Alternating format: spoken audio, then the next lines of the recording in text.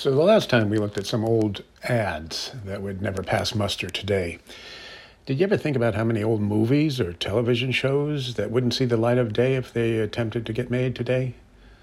The moment some writer pitched an idea for a comedy series that, say, had a real-life genie in a bottle, an attractive female genie that served her master, of course, a white guy, this one in a uniform, that writer would be shown the door. Same with the guy who followed him with the oh-so-funny idea of setting a comedy in a German prisoner of war camp. Yeah, he would be thrown right through the door.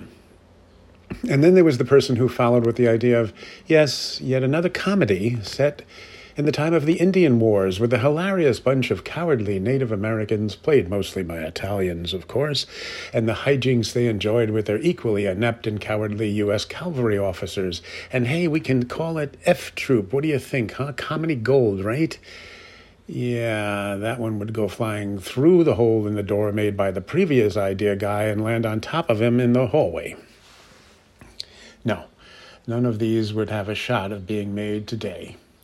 Yet they were the basis for some very successful shows from our childhood. Obviously, I Dream of Jeannie, Hogan's Heroes, and yes, F Troop. And for the record, I watched every one of these as a kid and enjoyed them. And yes, I was just a kid, but I can guarantee that wasn't only kids watching those shows. They enjoyed some ratings that would definitely include adults. The times of we have seen are indeed different. And of course, yet again, it wasn't just television. Movies, too, had their own set of problems, and they were many and varied. I think they could make Gone with the Wind today? It would be gone all right into the trash bin, unread and unmade. Or how about that Orson Welles classic, Touch of Evil, with Charlton Heston playing a Mexican? That was almost as bad as John Wayne playing Genghis Khan. The Conqueror was the name of the movie, widely considered one of the worst films of all time. Oh, wait, just think about someone pitching Manhattan today. You know, that one about a creepy 42-year-old guy dating a 17-year-old. You think that would stand a chance today as a comedy? It would be a horror movie today. It's bad enough it was a case of art imitating life, but that's a whole nother matter. Let's think of some others. Blazing Saddles? Oh, just forget it on so many levels. Driving Miss Daisy. Heck, even when that one came out in 1989, it looked like something out of the 50s. The Producers? Another Mel Brooks classic. You know, the one with the Nazis? Yeah, no way. Even something like Dirty Harry with its glorification of the lack of due process. Nah, Harry would be the criminal in that one today. Now again, full disclosure, I watched a lot of these films, all of them actually, and liked them.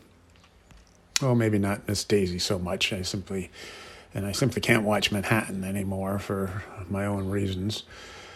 But they would run into some flack if pitched today, and that is not to say that everything being made today is devoid of prejudice, sexism, racism, you name it. It's just that you're more likely to be called out on it today than you were in the 60s.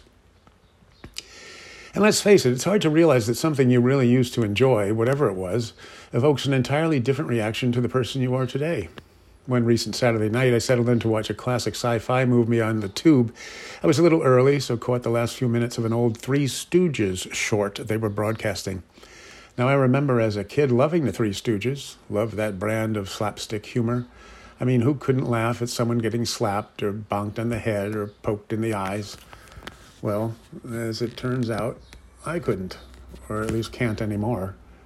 I watched a few minutes of it, and I, for one, couldn't believe at one time found it funny, and two, I finally understood why my mom wasn't crazy about letting me watch them way back when. And it was just the physical stuff, too. When they were being funny, which they could be, with words or visuals, they were still funny, and I laughed. But when the violent stuff started, not so funny anymore. Which brings me to another show that was one of our family favorites and couldn't stand a snowball's chance in hell if suggested today. The Honeymooners. A show with a brilliant ensemble cast, talented actors, and very funny dialogue. It was no mystery why it was a television classic. All good there. Until you get to the bang, zoom, to the moon, Alice. Yeah, there's the red light, if pitched today. Now, in the context of the show, Ralph never touched Alice in a harmful way, showed great affection to her, in fact. But still, that line and all others like it would have to go today, and rightfully so. There being nothing at all funny about even the hint of domestic violence. And therein again lays the difference between 1958 and 2023. It happens all the time. It happens because of the passage of time and how just like those rosy childhood memories are sometimes fragments of a wistful imagination, some things once accepted as the norm are now relegated to the dusty vault of a lesser sensitive past. There is no blame to be dealt. These old shows and movies are made and done. They cannot change. They are documented on tape and celluloid, on the small screen and the large. We can toss them, ignore them, or still enjoy them. But they are complete and in the books. They cannot change. But we can. Rob.